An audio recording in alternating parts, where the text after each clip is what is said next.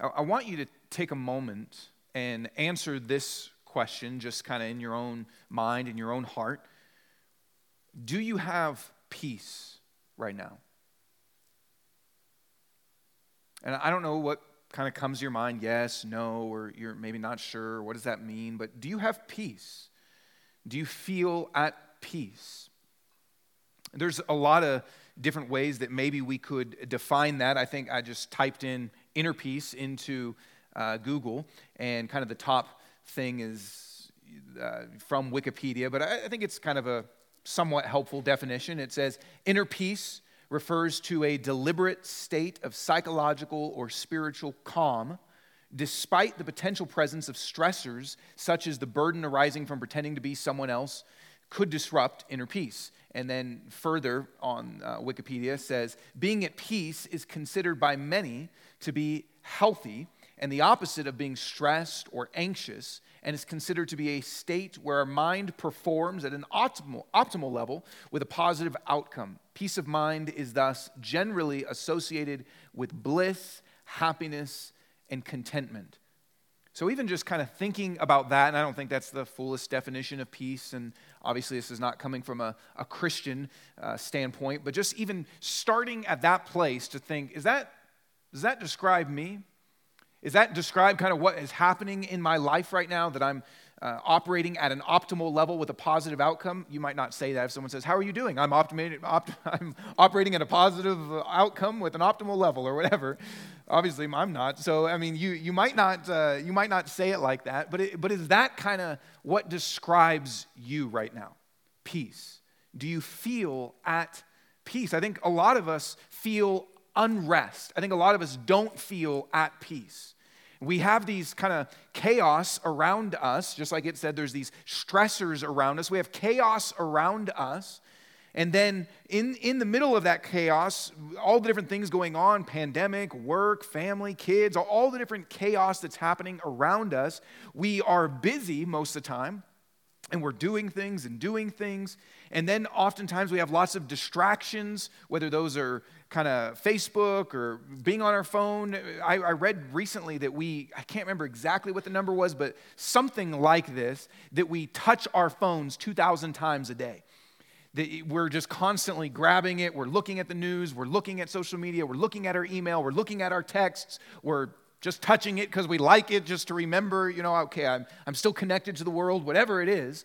But we have all these we have chaos and busyness and distractions, and then a lot of times there's unrest kind of bubbling up in there, and we escape, meaning in the middle of all the chaos and busyness and distractions, we do some things to kind of take our mind off of it, to do something to kind of bring some sense of peace, not by actually creating inner peace, but by just not focusing on what's going on. So we escape through Netflix, it can be through social media, we escape through, a thing of ice cream, or escape through Netflix or whatever it might be, alcohol, and we try to just kind of shut down the stuff. And then oftentimes, as all of this stuff is happening and there's not peace and there's unrest, it leads to some form of eruption at some point. And that might be a panic attack. That might be where all of a sudden all of the unrest catches up to you. That might be kind of an outburst of anger, and you say something like, where did that come from? I don't even know where that came from. It might lead to kind of an angry email that comes out of you that's kind of out of character for you normally. It might lead to just kind of weird choices. Like if all of a sudden I just showed up here and my hair was dyed blue, you might be like, what is going on? Not that there's anything wrong with blue hair, but you might just say like, what is going on with him? It just leads to kind of crazy choices, or I'm moving, or I'm leaving this person, or I'm doing this thing. It just kind of leads to these weird eruptions that all of a sudden happen. We've got this unrest that's inside of us, and there can be a lot of different reasons for that unrest. There can be a lot of different reasons, and obviously we can't talk about all of them, but I think one of the core reasons, oftentimes underneath so much of the unrest that we experience, is actually guilt. And many people don't think that. Like if I asked you, how's it going today? Or if I asked you kind of what some of the issues that you are facing right now are, guilt is not something that a lot of people think about. It's not something that a lot of people say. Most people that have met with me as a pastor don't say, I'd like to talk to you because I'm feeling really guilty. I know some people feel that way, but that's not something that we commonly think that we are dealing with, but a lot of times it's actually happening underneath the surface. You may feel like a failure in something, maybe not just as the title of your life, but you may feel like kind of failing at being a mom or failing at being a dad or failing at being a friend or not doing a good job at work, or I'm failing at life. I'm not kind of as successful as I wanted to be. You may feel it in a sense of inadequacy. I'm not good enough. I can't do these things. I don't have what it takes. And the kind of a low self-esteem, you may feel it kind of in that. You may feel it in the need of other people's acceptance of you, wanting people to like you, wanting people to approve of you, maybe in even a hyper defensiveness, getting offended easily. You may feel it in those things, even just in kind of a discontent with life. A lot of times we don't know that that is actually guilt that's happening underneath the surface, creating an unrest, which means we don't have peace. We're not at peace with God. We're not at peace with ourselves. We have kind of this emotional inner turmoil. We're not at peace oftentimes even with others because we're needing them to accept us and affirm us, and we're defensive against them. And so we're not at peace with others. We're not at peace with even life, just kind of the life we have, because it in some ways can feel maybe like a failure or not what we wanted it to be. And so underneath the surface, a lot of times guilt is creating an unrest, which means oftentimes we don't experience the peace that we want. We want to be operating at an optimum, why can't I say that? We want to be operating at an optimal level with positive outcomes. That's what we want, but oftentimes we experience an unrest. But what if we could have peace? What if you could have what was described there? What if, no matter what the stressors are going on around you, you could actually have peace? You could feel rest. What if we could have that? Is that something that can be available to us? What if you didn't have to have guilt? No feelings of inadequacy or failure or low self-esteem or needing people's acceptance. How do we get that? How can we get peace? That's really what we're going to look at today, and we're going to look at a snapshot, one story in Jesus' interaction with two different people, and it's one of the most powerful keys that we can get to experiencing peace, to experiencing no guilt. So we're going to read this story, and then we will talk about what it teaches us about how to have peace, and really how to be free of guilt, which is often the source of that unrest and lack of peace. Here's what it says, and if you're new, also we're going through the book of Luke. We started going through it last year and then kind of got interrupted, but we are going through the book of Luke together this year. And here's what it says. Then one of the Pharisees, that was one of the religious leaders of the time, invited him, talking about Jesus, invited him to eat with him. He entered the Pharisee's house and reclined at the table. That's how they ate back then. They would kind of lay down and eat. I'm not going to lay down and show you, but that's how they would eat back then, which I think we should bring that back. It seems like a comfortable way to do. And a woman in the town who was a sinner found out that Jesus was reclining at the table in the Pharisee's house. She brought an alabaster jar of perfume and stood behind him at his feet, weeping, and began to wash his feet with her tears. She wiped his feet with her hair, kissing them and anointing them with the perfume. When the Pharisee who had invited him saw this, he said to himself, "This man, if he were a prophet, would know who and what kind of woman this is who is touching him. She's a sinner." Jesus replied to him, "Simon, I have something to say to you," which if Jesus says to you, usually is a kind of a preface of okay, here we go. And he said, "Say it, teacher." A creditor had two debtors. One owed 500 denarii. That's about anywhere between 1.5 to 2 years' salary. Okay, so that's a lot of money. And the other 50, about 2 months. Since they could not pay it back, he graciously forgave them both. So which of them will love him more? Simon answered, I suppose, I love that he kind of was trying to get himself out of it a little bit. I suppose, like he doesn't know, the one he forgave more. You have judged correctly, he told him. Turning to the woman, he said to Simon, do you see this woman? I entered your house. You gave me no water for my feet, but she, with her tears, has washed my feet and wiped them with her hair. You gave me no kiss, but she hasn't stopped kissing my feet since I came in. You didn't anoint my head with olive oil, but she has anointed my feet with perfume. Therefore, I tell you, her many sins have been forgiven. That's why she loved much. But the one who is forgiven little loves little. Then he said to her, your sins are forgiven. Those who were at the table with him began to say among themselves, who is this man who even forgives sins? And he said to the woman, your faith has saved you. Go in peace. Start with this question. Where does our guilt come from? If guilt is part of the source of the unrest that we feel, if guilt is a part often underneath a lot of the lack of peace that we feel, even if that's not maybe how you would have identified it, where does it come from? I thought this article was kind of helpful just in laying out.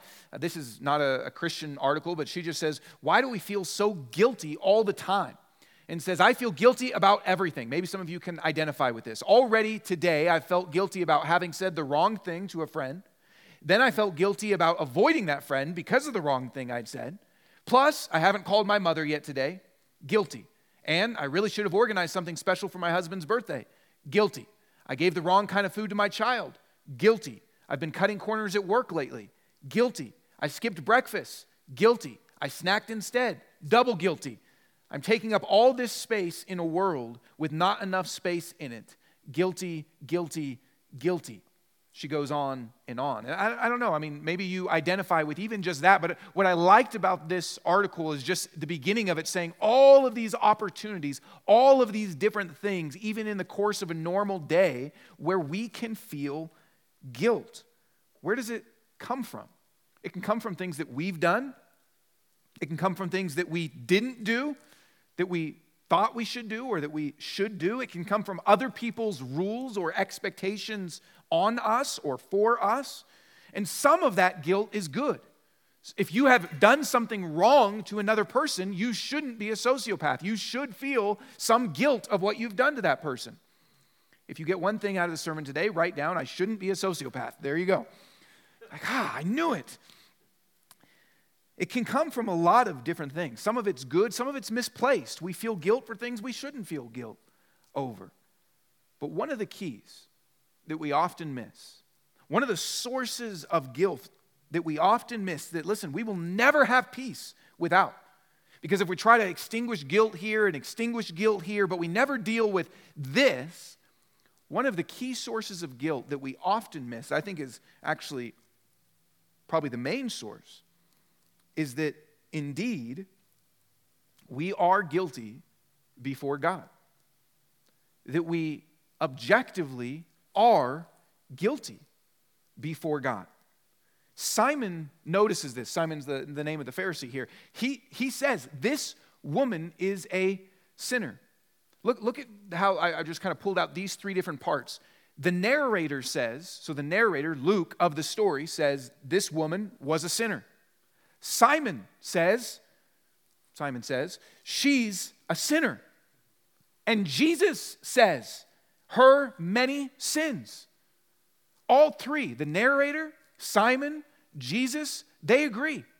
Simon doesn't say she's a sinner, and Jesus says, what are you talking about? Don't judge her. She's totally fine, and only God can judge her, or you don't know her life. Jesus doesn't say that.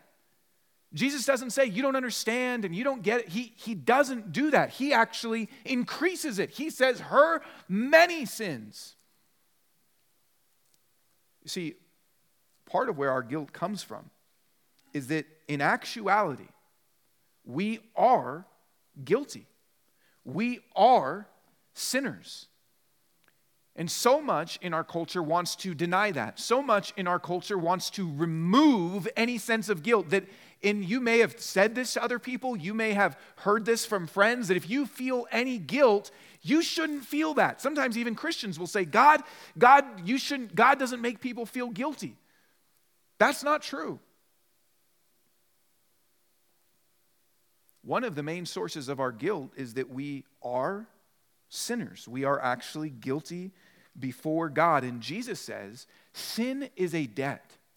Sin is a debt that we are actually unable to pay back. In the little story that he gives, it's a debt that we are so unable to do anything about, we can't even pay it back. I don't know if you've ever been in such debt that you owed a year and a half of your salary. Or even if it was only 2 months of your salary, either way in the story, the point is neither of them can pay it back. Whether it's a year and a half of salary or it's only 2 months of salary, either way, both of them cannot pay it back. That is what sin is. We are guilty and we are unable to pay it back. This is such an important idea. Even, this is a helpful little story because it shows us what sin is like, even though this is contrary to often how we feel. We often, whether you believe this kind of in your brain or not, we often think we can pay back what we've done. So if we do something wrong, we try to make up for it. Popular notion of karma, which is, okay, I've got my good deeds have to outweigh my bad deeds. And if I've done these good things, put good out into the world and good will come back to you. And people are getting their just deserts, right? People are getting what they deserve. They've done this. Well, there's karma. Ain't karma fill in the blank? That's what people say, right? That things happen to you. Because we understand somehow that sin actually is a debt, and we believe somehow, okay, I need to pay it back somehow. Jesus is saying it's actually worse than we think, though. We are sinners. We are guilty before God. But it is as such that we can never pay it back. We are unable to pay it back. Now, I think that's an interesting point to make because we often don't think that we are unable to pay it back. I was thinking about this, and part of the reason that we are unable to pay it back is because sin is relational damage that's done. It's not just an objective thing, a transaction that's broken. It's not even just finances. That's a story that helps us understand something. But part of the reason that we are unable to pay it back is because it's relational damage. It's us actually sinning against a person, God. So if we're out in the parking lot on the way out of here, and I ram into you with my car on accident, and then I say, I can pay that back. Can I? Yes, I can pay it back. I can fix what's done. And that's a lot of times how we think about sin. Okay, maybe I've done something wrong, but I can make up for it. I can do something good. But if we're out in the parking lot and I actually see you starting to pull away and I step on the gas and purposefully run into you, then I can still fix your car, but I've actually now done relational damage. You go, what are you doing? And I say, I just wanted to run into you. I don't like you very much. You wouldn't just go, and then if I said, well, don't worry, I'll fix it. Okay, I can fix it, but there's now relational damage done also. You don't trust me anymore. You feel like I have wronged you. You're not sure about me now. If you think about other sins, adultery, you can't just pay that back. If you think about abuse, you can't just pay that back. When relational damage is done, you can't just pay that thing back. And part of why we are unable to pay back our debt to God is because it's relational damage. All of our sin, the Bible says, is relational. It's against God. We are rejecting God. We are ignoring God. God is a good, loving Father. He's the Creator. He says, I want relationship with you. I want life for you. And any time we sin, it's not just that we are doing a thing. It's that we are rejecting a person. It's that we are ignoring a person. It's that we are saying, I don't think you are good. I don't trust you. It's relational damage that's caused. And you can't just pay that back. We are accruing a debt for ourselves that we are unable to pay back because it's relational damage. I don't think we often think about our sin like that. If you think about the last sin that you did that you know of, maybe you were harsh with someone, maybe you were impatient with someone, maybe you kind of deceived or told a white lie. Maybe it's something worse than that. I'm just trying to kind of put some small things in there that are maybe everyday occurrences. Got angry, you didn't trust, different things like that. If you think about those things, you may even apologize to a person. You may say, I'm sorry I was rude to you. I'm sorry I was impatient with you. I'm sorry I was ungrateful to you. But we don't often think that those are actually against God. But they are. Any sin that we do against another person is against God because we are harming and mistreating someone that He cares about, and we are living in a way that He didn't create us to live in. Even if you just think about complaining, the Bible says that complaining is an awful sin. But we complain all the time. But when we complain, we're saying, God, I don't like the world you've made. When we complain, we're saying, I don't like the life you've given to me. When we complain, we're saying, you don't actually know what you are doing. You're not as wise as you say you are. You're not as good as you say you are. And I've got things that I can find fault with. See, all of our sin is actually relational against God. All of our sin is unable to be paid back because it is against a person. It is relational. And here's even one other spin on this of where our guilt comes from. Sometimes our guilt comes from not actually sinning. It is a sin against God. I'll tell you in a minute how. But it's not actually sinning. We don't consciously see it as sinning against God. But our guilt comes from because we have failed another God. If your sense of righteousness or okayness in life is your success, and therefore success is your God, and again, you wouldn't say it in those terms, but if success is your God, then if you are failing, whatever that measure of success is, you have failed your God. And so you feel guilty before that God. You have sinned against that God. If your sense of righteousness, okayness in life, if your true God in life, where you actually get a sense of identity, a sense of meaning, a sense of worth, a sense of value, if your true God in life is being a good son or daughter, and then therefore you don't call back your mom like it said, and you kind of live with that, man, I'm not as good as I should be. I'm failing my God of my identity in being a good son or daughter or being a good mom. People talk about mom guilt a lot because oftentimes an identity is in being a good mom. That's my sense of righteousness, and I have failed. For many guys, it's their work or what they envision, and this can be for women too, but for many guys, it's their work or what they wanted to accomplish in life. And when they look at their life, whether it's just their life or they look at it in comparison to other people and they go, I'm not where I wanted to be, and they just feel like some sort of failure or inadequate because they have failed the God of success, however it's defined. And so we feel guilt when we have sinned against the true God, but we also feel guilt often when we have sinned against a God of our own making, which is a sin against the true God. So even if you don't feel guilt because of your sin against God, we often feel guilt because of our sin against our own gods, which is a sin against the true God because we have exchanged the true God for a false God. This is probably where Simon the Pharisee was. He can easily look at that woman and say she's a sinner. But a Pharisee, a religious leader, is priding themselves on all of their righteousness found in their morality and in their religious practice. Paul, the Apostle Paul, tells us that this is what his life was like. He said he had a righteousness of his own, found in all of his keeping of the moral law and being from the right tribe of Israel. In all of these things, he said, I found a righteousness, which was sin. So where's our guilt come from? There can be a lot of different sources.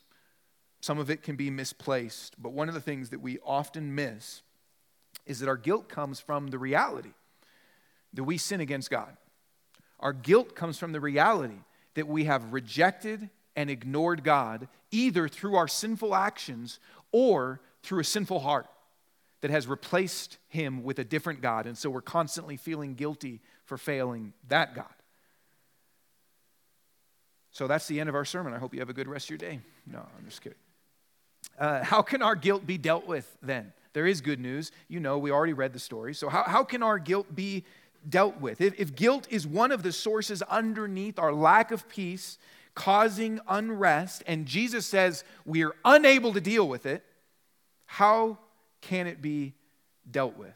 So let me ask you, what do you, and this isn't like a don't raise your hand and respond, but what do you do when you feel guilty? What do you do when you feel guilty before God for what you've done, or you just feel those sense of failure and I'm not good enough and mom guilt and dad guilt and success, failure, inadequacy? Well, what do you do when you feel that? What happens? What do you turn to when you feel that? A lot of times we deny it. We say, I actually am good. Look how successful I am. I actually have done a good job. We deny it, kind of with affirmative statements. We ignore it. You might start to feel it, and then you just kind of go, okay, get that out of my head. Get back on my phone. Get back on Netflix. Get back just to doing my job. We ignore it. Some of us, and some of this, is personality and upbringing. Some of us maybe just sulk. You feel guilt. You feel inadequacy. You feel failure. And you just kind of feel like crap. Some of us will try to do better. You feel like, okay, even back to the woman that was quoted here, I didn't feed my kids the right thing, or I didn't eat bread. Okay, I'm going to do better. This is going to be the week. This is going to be the day. This is going to be the year that I try harder, that I work better at my diet, that I work better at my job, that I work better at my relationships. I feel some kind of guilt, and I'm going to do better. Or, a lot of times, we just try to release ourselves from it. We might believe it's there. We might believe that it's present, and we just kind of try to free ourselves from it. Let it go. I was reading this article on Healthline by a psychologist that gives all of these kind of different tips of how to handle our guilt. Guilt makes a heavy burden. Don't let it drag you down.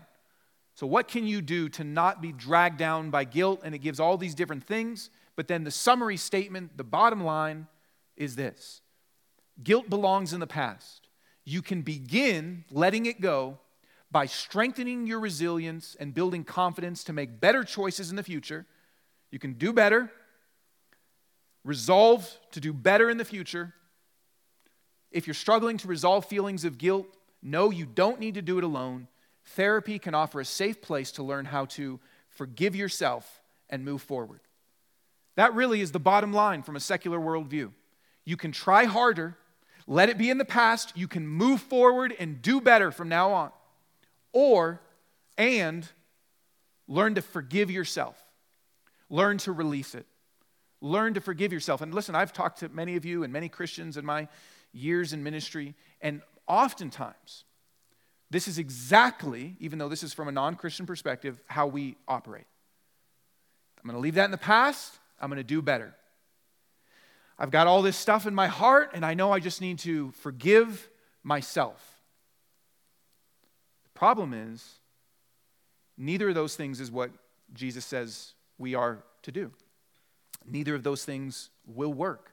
Neither of those things will give you the peace that we want to experience. They will leave us with a constant unrest. You know why? Because they're still self-focused. They're still centered on ourselves. I have done something wrong. I will do something better. I have sinned. I will forgive myself. I have feelings of failure and a lack of worth. I will tell myself I'm acceptable. I will release myself from my debt. But the problem, as we looked at in the first thing, is our sin is against God. Our sin is against God, either by having a false God or by actions that we do that are against God. Our sin is against God. So you can't just do better and you can't just forgive yourself. Think about the story that Jesus told of the debtors and the one that owes a year and a half worth of salary and can't pay it back. And if that person was to go into their debtor, and you could try this if you're in debt at all, and you could just say, listen, I'm not going to pay you back, but from this day forward, I'm going to do better. They wouldn't say, you know what, I appreciate the effort, all your debt is gone. Doesn't matter how much you do better from this day forward, the past, you have still accrued a debt. And then secondly, imagine going to, maybe you have student loan debt or maybe you've got a mortgage. Imagine going into the bank, going to see old Sally Mae or going to see Uncle Sam or whoever it is and saying, listen, I know I have a large debt, but I've forgiven myself. And then walking out. They would laugh because the debt, you can't forgive yourself. The debt is against someone else. It's the same with God. There is nowhere in the Bible, and in fact, listen, I'm going to say this even though maybe it sounds strong, but I really believe this. It is demonic to try to forgive yourself.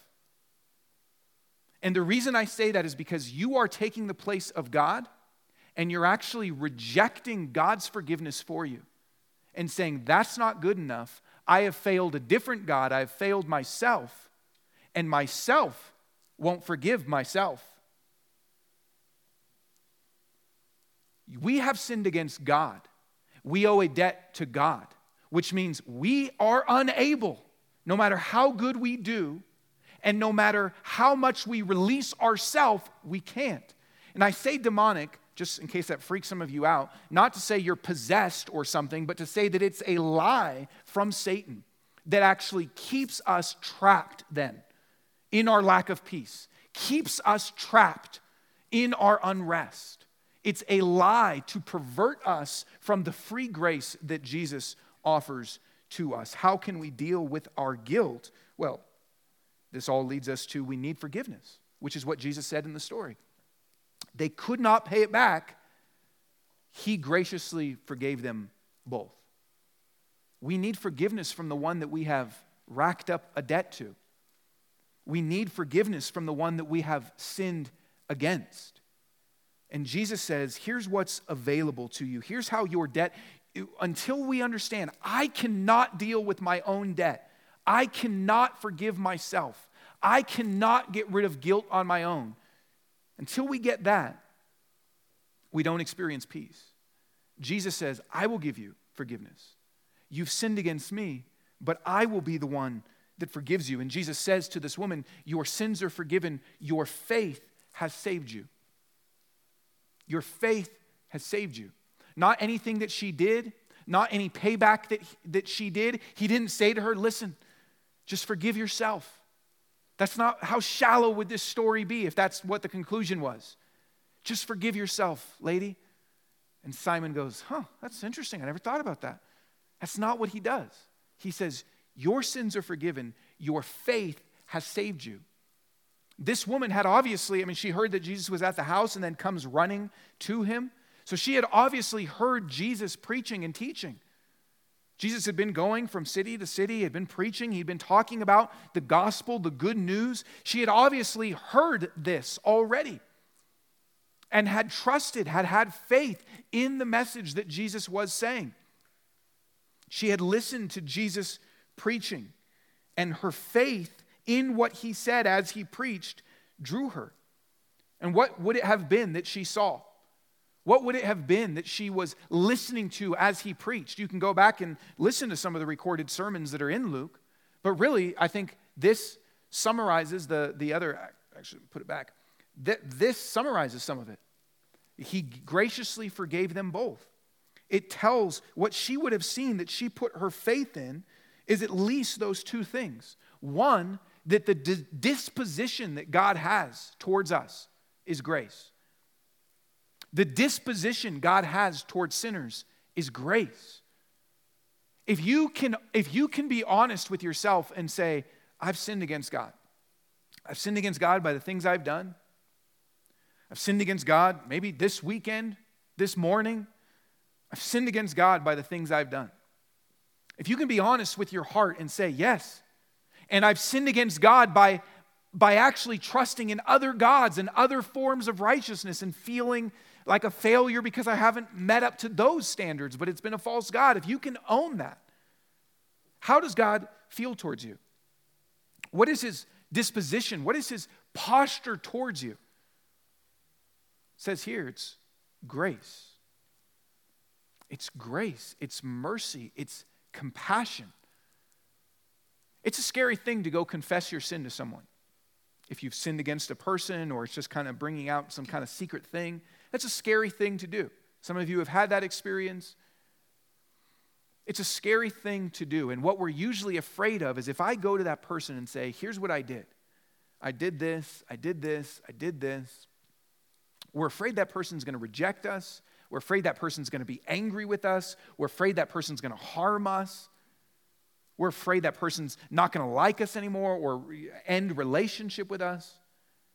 And part of what this woman would have heard in the preaching of Jesus and seen in his life and now experiences even as he tells this story in relation to her is that his disposition towards sinners is grace. His disposition towards you is grace. I love what Simon says. Simon says, if this man were really a prophet, if he knew who she was,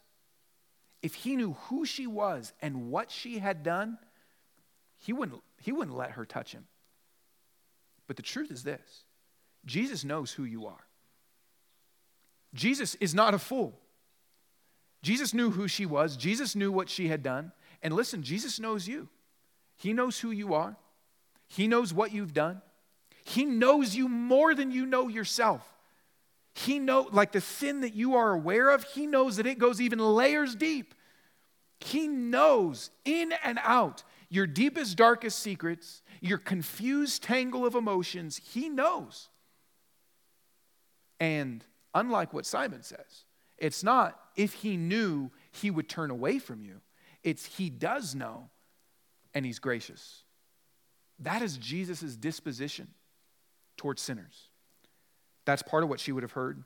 That's part of when Jesus says your faith has saved you, what it meant. Her faith in what? Her faith that God is a gracious God that knows you up and down, all the way through, and wants you. And second, faith in the fact that he forgives. It's not just that he's a gracious person, that's who he is, but he also does something. He forgives. That Jesus actually forgives the sin that we have. Listen, anytime we sin against someone, someone has to pay that debt. In the story, the person that is the creditor he's got to pay the debt. If you owe 1.5 years worth of salary and then 2 months of salary, you don't just forgive and wave a magic wand and it's like it never happened. That person has to pay the debt. Anytime that we do something and ask for forgiveness, the one forgiving has to pay the debt. Whether it's a car accident and someone pays for the damage, or even if it's a breach of trust, the person saying, I forgive you, is saying, I'm going to release that. I'm going to allow our relationship to continue. I'm going to eat the loss of trust and actually extend it to you again. Jesus is the one that pays the debt that we have, the cost that we have. On the cross, this is what Jesus did. He paid for our sins. He paid for our debt. Our debt against God, Jesus says, I will pay it. We sing that song, Jesus paid it all, which is to say we've accrued a debt, but God will pay it on the cross himself for us. So when Jesus says, your faith has saved you, this is what she would have been hearing in Jesus' preaching. That now, in this moment, Jesus is affirming your faith in who I am is gracious. Your faith that I'm not going to turn you away, but rather I'm going to accept you. Your faith that you don't have to pay back your own sin, but that I will forgive it. Your faith in that, your faith in me has saved you. Faith is our resting on Jesus' work for us. Faith is our reliance on Jesus' work for us. Faith in yourself says, I will forgive myself, I will do better next time, I trust myself to get myself out of this.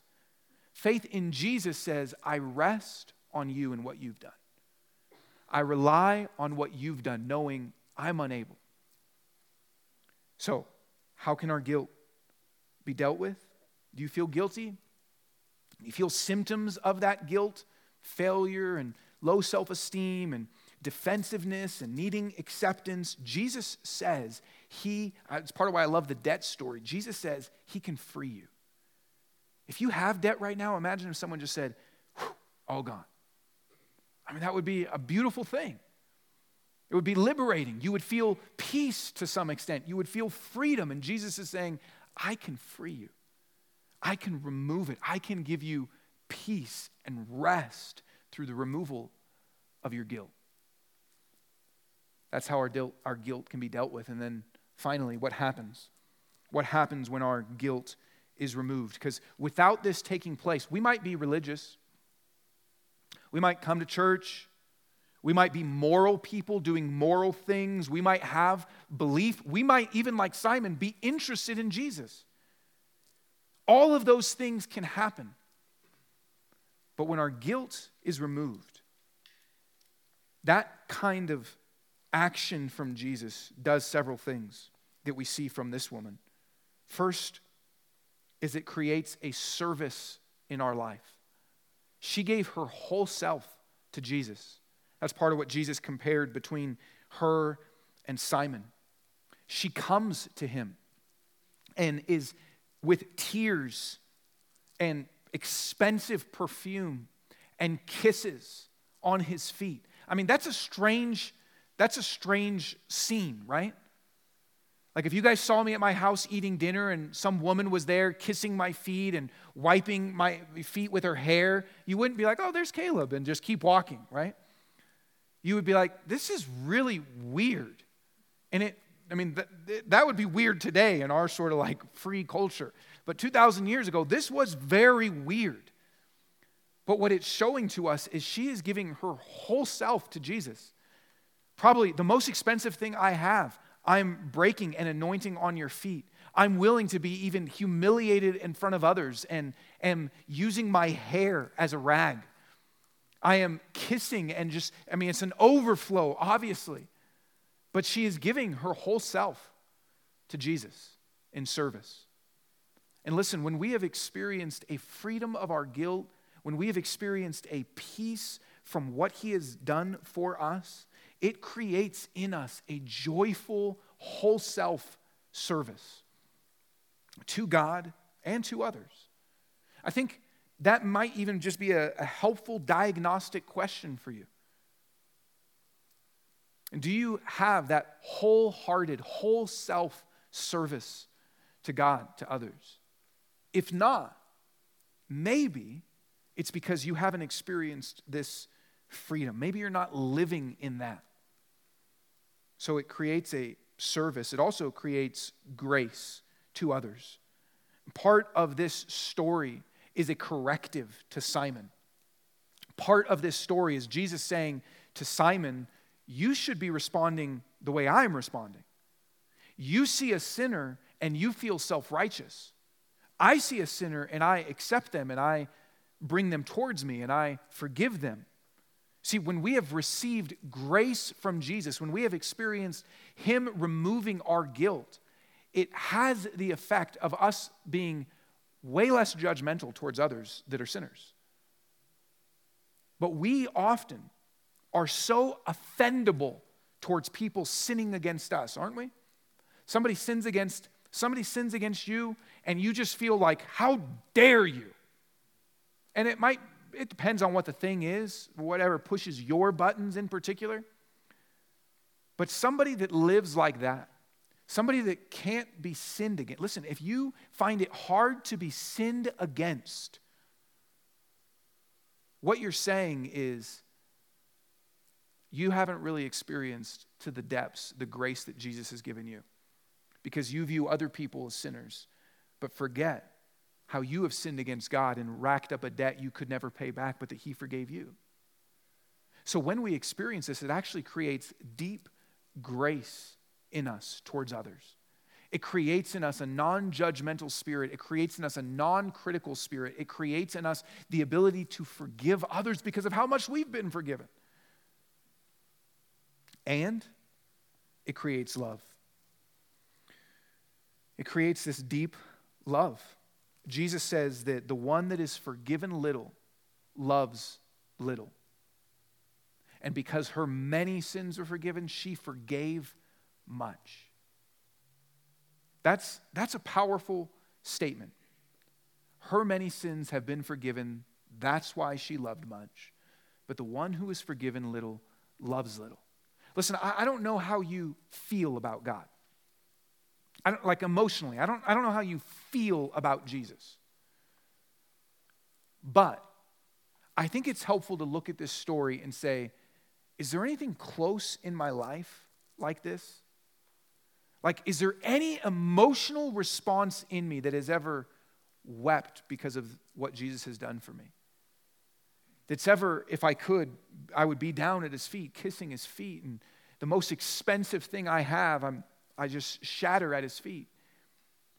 Like, is there any of that in you? If not, if your faith is kind of cold, if it's kind of dry, maybe it's because you haven't experienced this. Maybe it's because you've never experienced this at all. And religion and church and stuff for you has just kind of been like Simon, being a good person, doing the right things, believing the right things. But you haven't really felt this. You haven't really put your faith in this. Or maybe you have, but it's been a long time and you've forgotten. And you're not experiencing this now. But this is a true equation that the more we believe ourselves to be forgiven, the more we love. The more we understand how big our sin is, then we realize how big his forgiveness is, which leads to how big our love is. I've heard before, and I always find it kind of a helpful illustration, is thinking about it like a trampoline. And I think this kid's going into space. I don't think he's ever coming back down. But the deeper that you go down into your sin, the more that you go up into experiencing God's love. If you're only willing to kind of look at your sin like this, if you're only kind of willing to go, okay, yeah, I'm kind of a sinner. I'm a little, okay, maybe I did that. If you're only willing to give a little tiny hop, then you only come up a little bit. If you feel like I've got little sin, so I've been forgiven a little, then that means he loves me a little. If you only love him a little, it's because you only believe he loved you a little, because he only forgave you a little, because you're just a little sinner. But if you really see, my sins go deep.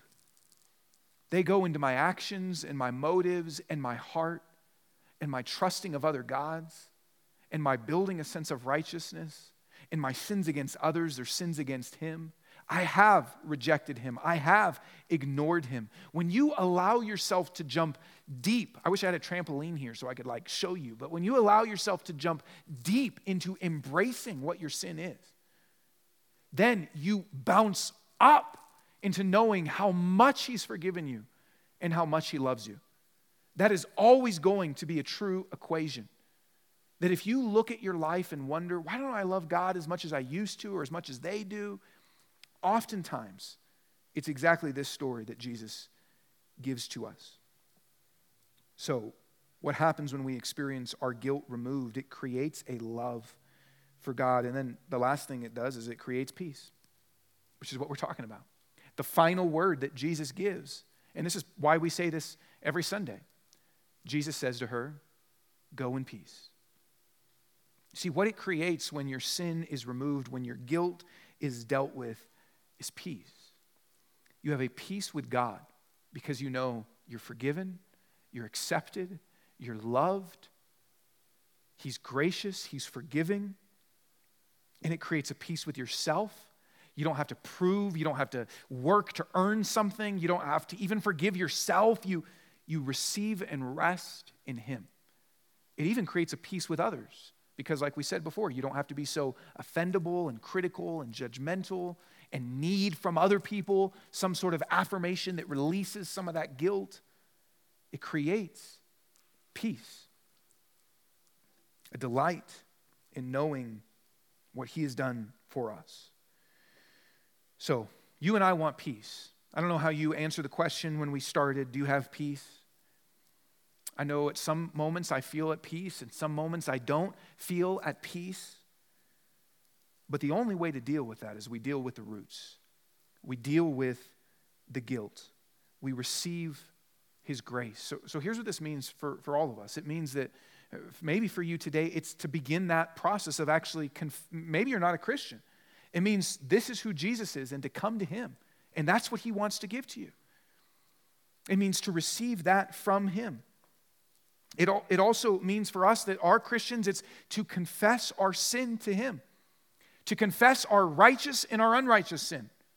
Our unrighteous sin meaning the things that you know you've done or your attitude, things that you've done or things that you've been.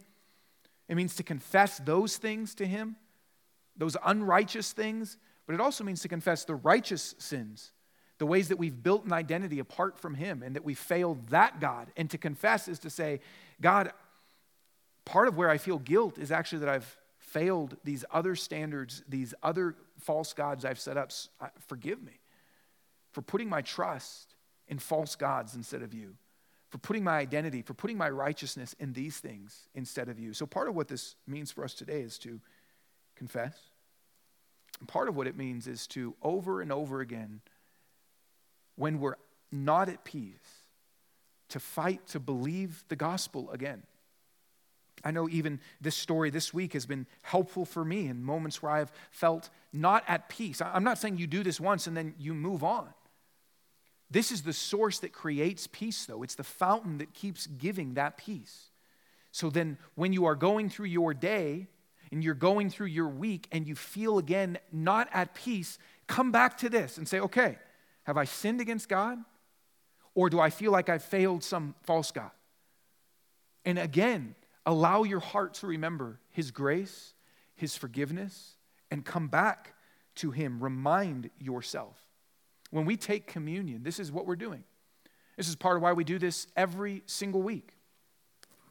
We remember Jesus paid the debt. We remember that he invites us and is gracious to us and forgives us because his body was broken, his blood was shed. It's not just money. He had to give his very life to absorb the debt. He took on the debt that we could not pay to free us and to give us peace. And you know what? One last thing that I love about this story. One of the things I love about this story is her sins are already forgiven. She already trusted and believed the gospel. That already happened at some point when she heard some sermon from Jesus. That already happened. So this wasn't the moment she's forgiven. That already happened. And yet, when she comes to Jesus here, Jesus is reassuring her. He's reminding her, your sins are forgiven. Your faith has saved you. Truth that she already believed at some point when he preached. Jesus is now, and listen, so important, part of why he does this, is because in the face of rejection from Simon, in the face of other people or other things in our life saying, you're guilty, look at who you are, look at what you've done. I mean, imagine she's here as this story is going on and as she feels the judgment from Simon. And she is thinking and she is believing, I know Jesus forgave me. I put my faith when I remember he preached that sermon. And Jesus, in the presence of that, says, I want to reassure you again. Your faith has saved you. I want to reassure you again, you are forgiven. See, that's part of why Jesus gives us communion. Why he doesn't even just say, hey, read the book and just remember that I did that and once done, the end. But part of why Jesus said, I want you to take communion and remember. I want you to over and over again be assured that in the presence of every voice around you, every voice inside of you, I forgive you. I give you grace. He knows we're weak. He knows we wander. He knows we need that all the time. And so today, even as you take communion again, is a time to be reassured. It's time to be reminded. And I pray, a time to be renewed and rekindled and to remember I have a God who is gracious. I have a God who forgives me. So take this time and own your sin. Don't be afraid of it. Own it. And let that bounce you up into experiencing His great love, His great forgiveness. Father, we thank you that you are good to us. We thank you that you gave us Jesus, that you died for us and paid a debt that we could not pay ourselves. I pray, Lord, as we take communion and as we sing these songs, that you would use this time for our hearts to be reassured in your grace.